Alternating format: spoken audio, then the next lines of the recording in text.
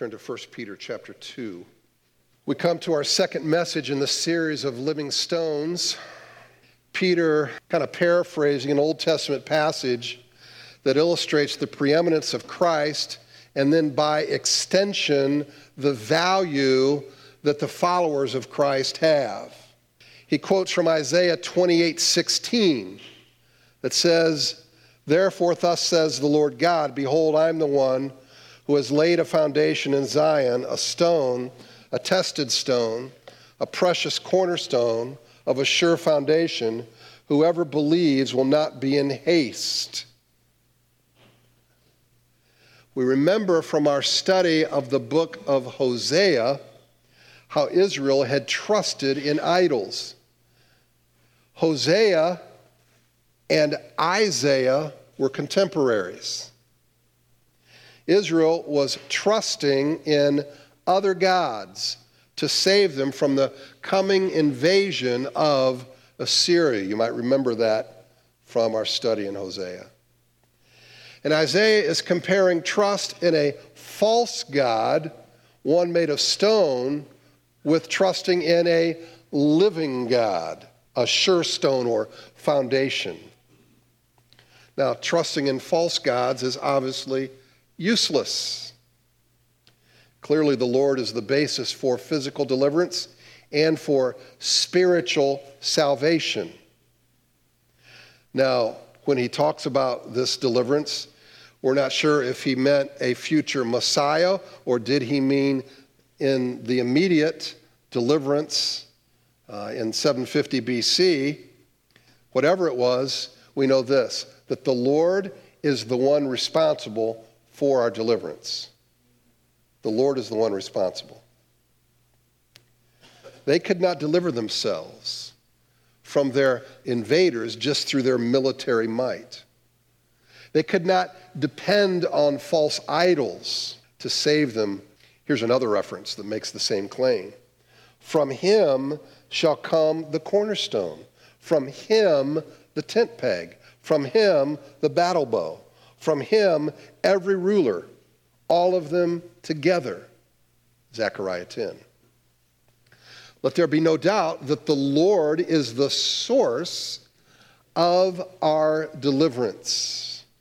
This indeed would be an encouraging word to the recipients of 1 Peter because they were being persecuted for their faith. And so Peter is saying, God is in control, that God is your source of delivery. Let's read what Peter writes here. Let's all stand as we take a look at it.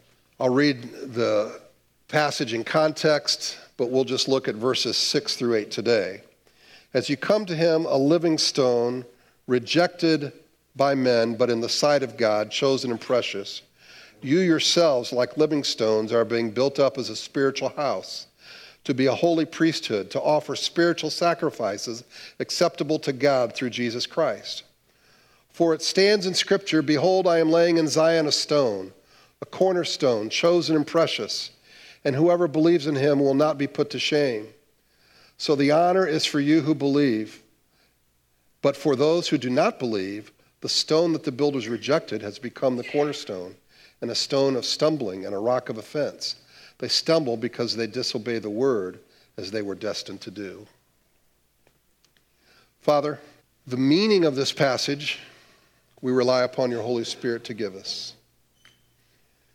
We cannot rely even upon our own intelligence to think that we can understand all of this. We need you. And we certainly cannot rely upon our own power, but we need your Holy Spirit to empower us to put it into action. And so we depend on you even now in this interaction between the Word and ourselves, that we might absorb it and do it. Do a work as only you can, we pray in Jesus' name. Amen. You may be seated. For it stands in Scripture, behold, I am laying in Zion a stone, a cornerstone chosen and precious, and whoever believes in him will not be put to shame. The cornerstone is the foundation stone from which the building rests upon. It reminds me of when this facility was built, and the many who helped us build the foundation walls. I remember one construction worker coming up to me and saying this was as good a quality of a church as he had ever seen being built, thanks to Kerry Paskey. But I would like to think it refers also to other things than the building itself. Now, with the building itself, it started with a sure foundation. We know the building does not outlast the foundation. There was dirt that was moved and leveled, blocks were laid, concrete was poured, and we assume that that foundation is sure. But the church is not a building. You might see on our sign, Christ Community Church, but it isn't so unless you are inside this building. Paul says the church is built on the foundation of the apostles and prophets, Christ Jesus himself being the cornerstone. The church is comprised of the believers of Jesus Christ, and the foundation is more sure than any earthly facility. This household of God, this church, has a foundation or cornerstone in Jesus Christ. If the foundation of the church is off, it's going to steer the church in unsavory directions. The psalmist said, "The stone which the builders rejected has become the chief cornerstone." Jesus is our standard. These aren't just Sunday school words. And every part of the building, that means us, gets his or her life from him.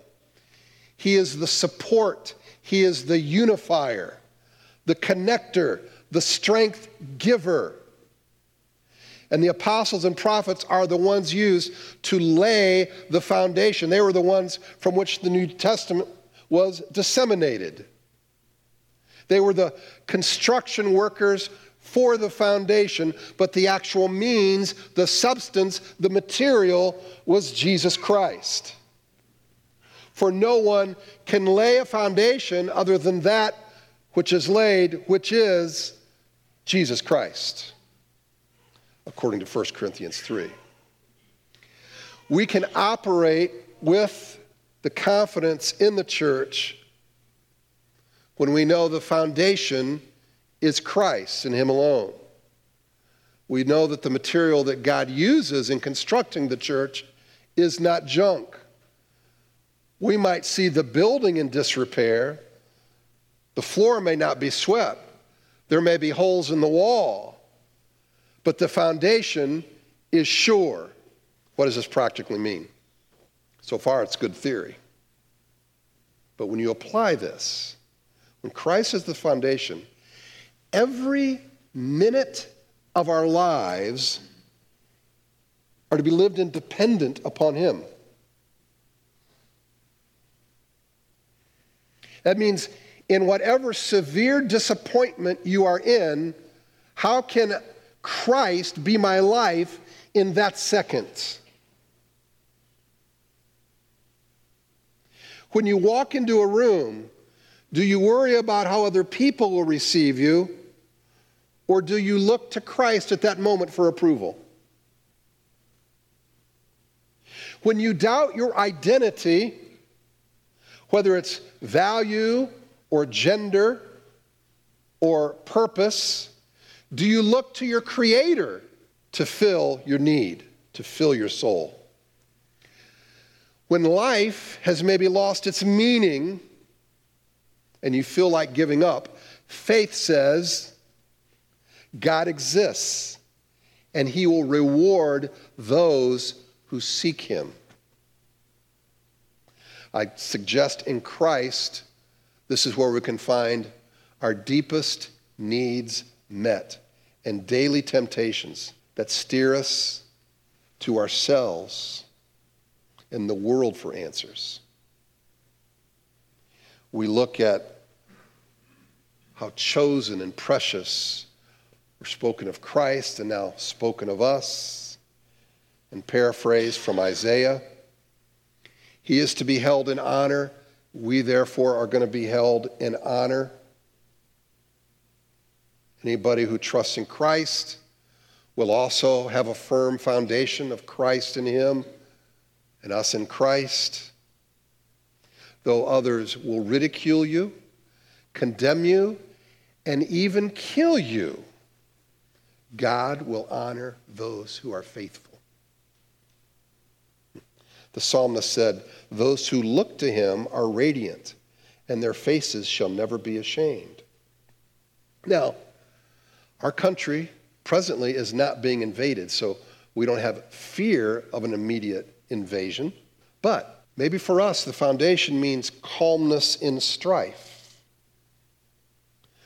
forgiveness when ridiculed or criticized, resting in Christ when circumstances are against us. Now, listen, objectively, and I say this objectively, nothing can touch us outside of the sovereignty of God, outside of the care that Christ provides for us. Subjectively, we don't always realize that because we still live on this earth. We still have our flesh. We still have our fears and concerns. But objectively, we are safe in Christ. And nothing can touch us being in Christ. Right? Thank you for the three that agree. The rest, you need to read your Bibles. An anonymous woman phoned the Krakow Animal Welfare Society with concerns about an unidentified menacing object or animal that was in a tree outside her window near her home. When asked if it was a bird, she suggested it might be an iguana or some other type of living creature. The tree beast had been in place for 2 days, and the neighbors were afraid to open up their windows or to even come out to take a look for fear of what it might do. And when animal welfare personnel arrived on the scene, they were prepared that maybe it was a domesticated animal or a wild beast that had wandered elsewhere. What they found was a croissant. Apparently, the flaky French pastry had been lodged into a tree branch so high that the neighbors were unable to identify it from a distance. The theory floated that perhaps somebody had tossed it into the tree trying to feed a bird, and it became lodged and remained uneaten. Is it possible that our fears are like that sometimes? If Christ is in us and we are in Christ and we are safe. Now, we can get into all kinds of theological conversation about it, but I am 100% convinced that the truth is on the side that we are in Christ, Christ is in us, and nothing can touch us. All right? But having said that, if that's the objective fact, all circumstances are as menacing as a French pastry.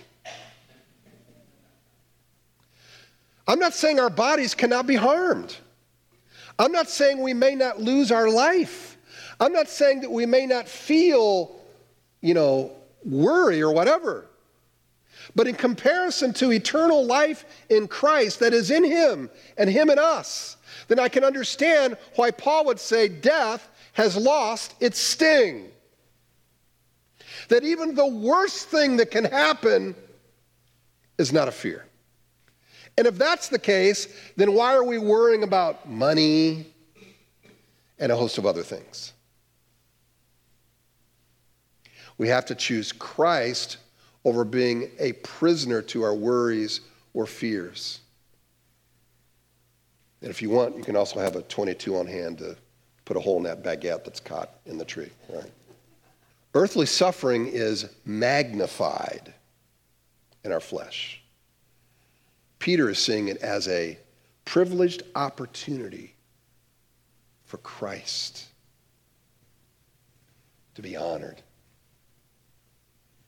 What a thought. Hey, you that are being persecuted. God loves you and values you, and now you have an opportunity in the midst of this persecution to give him honor by the way that you live your life. Hey, you too, apostles that are in prison, start singing. You get the picture? Peter knew about that. Now, there's no way that can happen unless we're dependent on Christ in the moment. So, the honor is for you who believe. But for those who do not believe, the stone that the builders rejected has become the cornerstone, and a stone of stumbling and a rock of offense. They stumble because they disobey the word as they were destined to do. The Greek word for honor is the same one used in 1 Peter 3:7 for husbands who are called to honor their wives. It has the idea to value something highly in reverence and respect. It's used of God many times. For instance, in Revelation, amen, blessing and glory and wisdom and thanksgiving and honor and power and might be to God forever and ever. And of Jesus in saying with a loud voice, worthy is the Lamb who was slain to receive power and wealth and wisdom and might and honor and glory and blessing. Think of it. You have been suffering. You are being chased by government and religious authorities for your life to be taken or thrown in prison. However, God is promising to honor you, to reward your faithfulness. Every act of obedience will be recognized. God will reward those who obey him, and his justice will make sure that those who disobey him and reject Christ will receive what they want, a life without him, and all that it entails. In Matthew 21 and Acts 4, the builders were the Jewish leaders who rejected Christ, but now Peter's kind of expanding the picture to anyone who rejects Christ. Jesus said to them, have you never read in the scriptures, the stone that the builders rejected has become the cornerstone? This was the Lord's doing, and it's marvelous in our eyes. Therefore, I tell you, the kingdom of God will be taken away from you and given to a people producing its fruits. And the one who falls on this stone will be broken to pieces. When it falls on anyone, it will crush him. When the chief priests and Pharisees heard his parables, they perceived that he was speaking about them. When Peter gave his sermon to the Jerusalem council in Acts 4, he said, this Jesus is the stone that was rejected by you, the builders, which has become the cornerstone. Peter says they stumble because they disobey the word as they were destined to do. Disobeying the word can have two meanings. It can be rejecting the moral law of God, which every one of us has been guilty of. The fact is, every one of us here have broken the 10 Commandments. All of them. And you say, oh, wait. Yeah. I remember listening to Franklin Graham at live in Kansas City. And he gave, I thought it was a brilliant presentation of the gospel through the 10 Commandments. And he showed how all of us have broken the 10 Commandments. You say, well, wait a minute, I have never cheated on my wife. Well, you have in your head. You have in your heart. Every one of those 10 Commandments. And then he showed how the grace of God covers us in the gospel. So, there's the truth of that. There is a moral order that we have not obliged, but God covers us in Christ.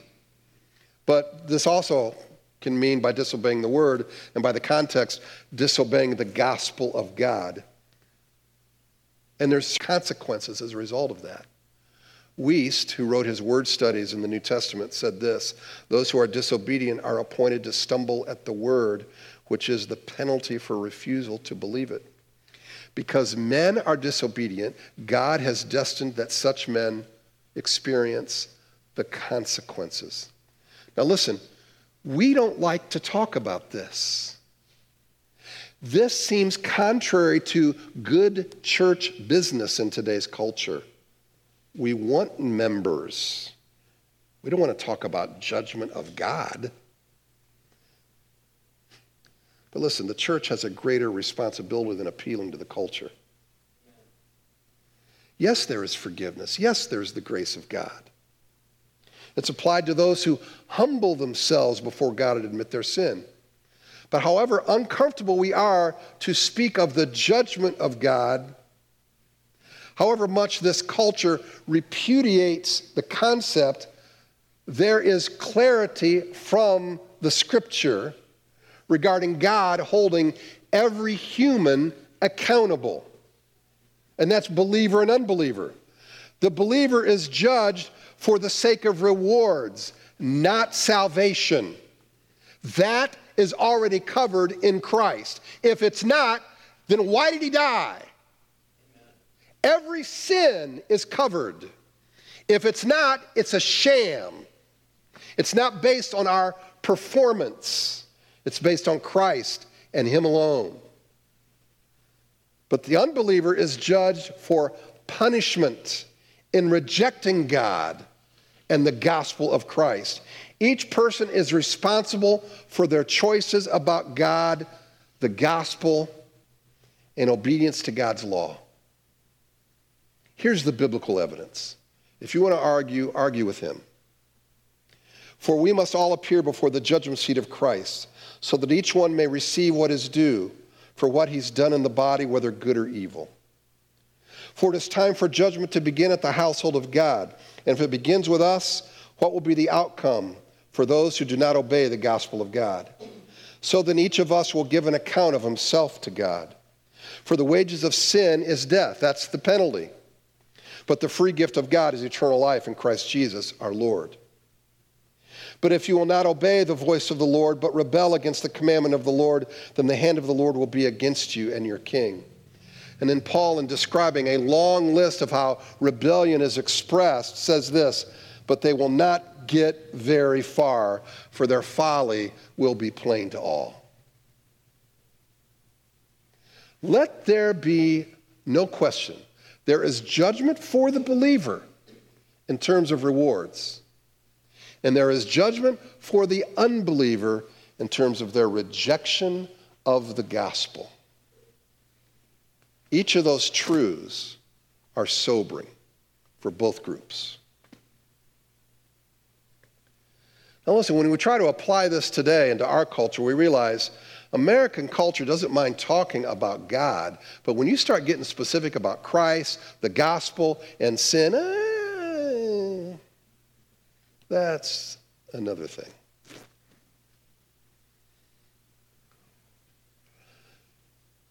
Hang on to this. Neutrality is a fiction when it comes to Jesus. Not making a choice is a decision to reject the gospel.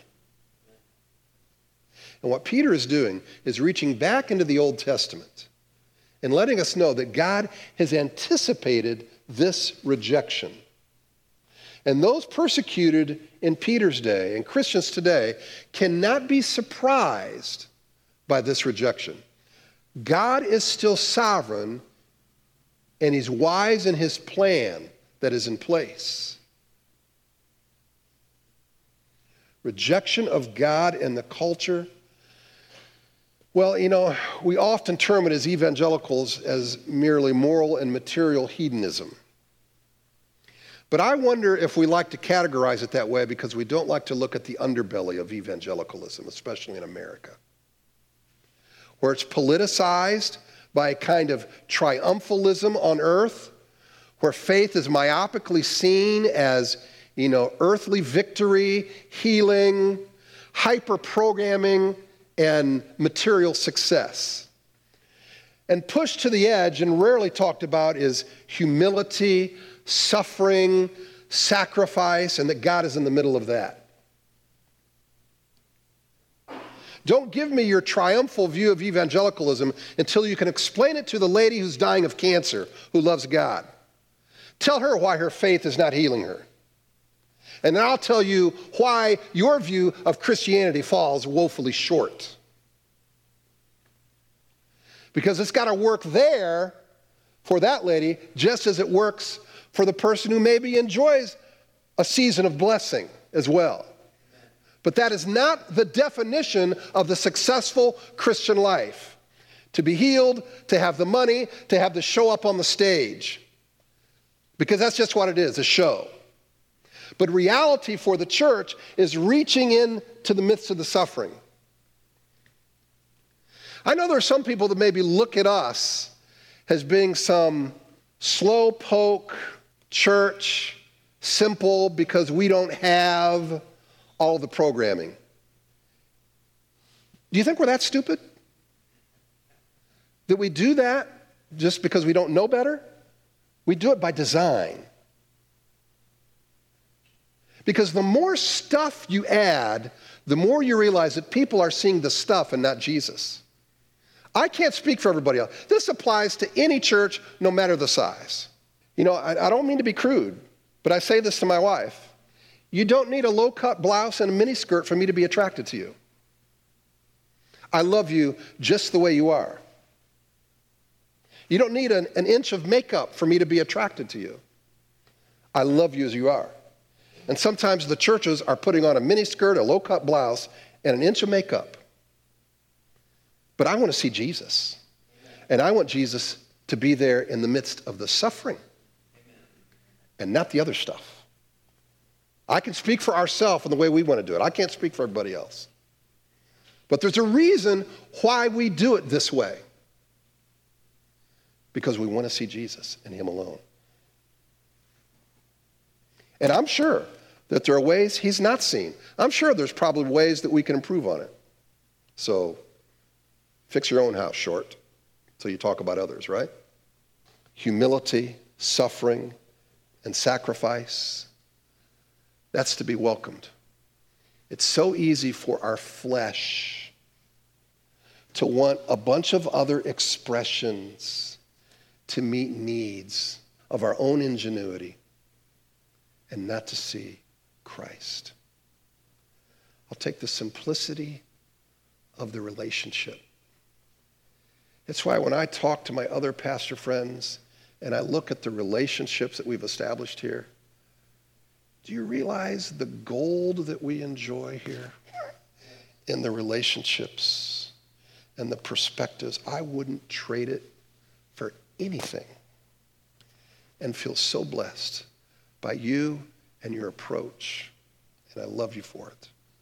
Author Kate Bowler, associate professor of Duke Divinity School, wrote some insights on what she called the gospel of hustle, or the can-do mentality that has pervaded American culture. Again, I think that's at the center of evangelicalism's problem with this is the flesh. We add to it. Our performance can make us lose salvation. Our performance can make sure we get healed. Our performance can, cover. It's like, it's not our performance. It's Christ and him alone. And she was lamenting this can-do mentality.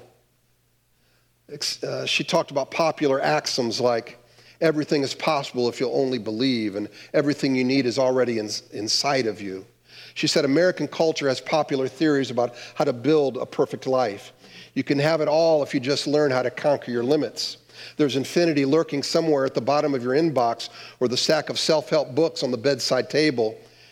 And then at age 35, Bowler was diagnosed with incurable stage 4 colon cancer, which caused her to rethink ideas about hustle culture, doing more, pushing more to achieve success.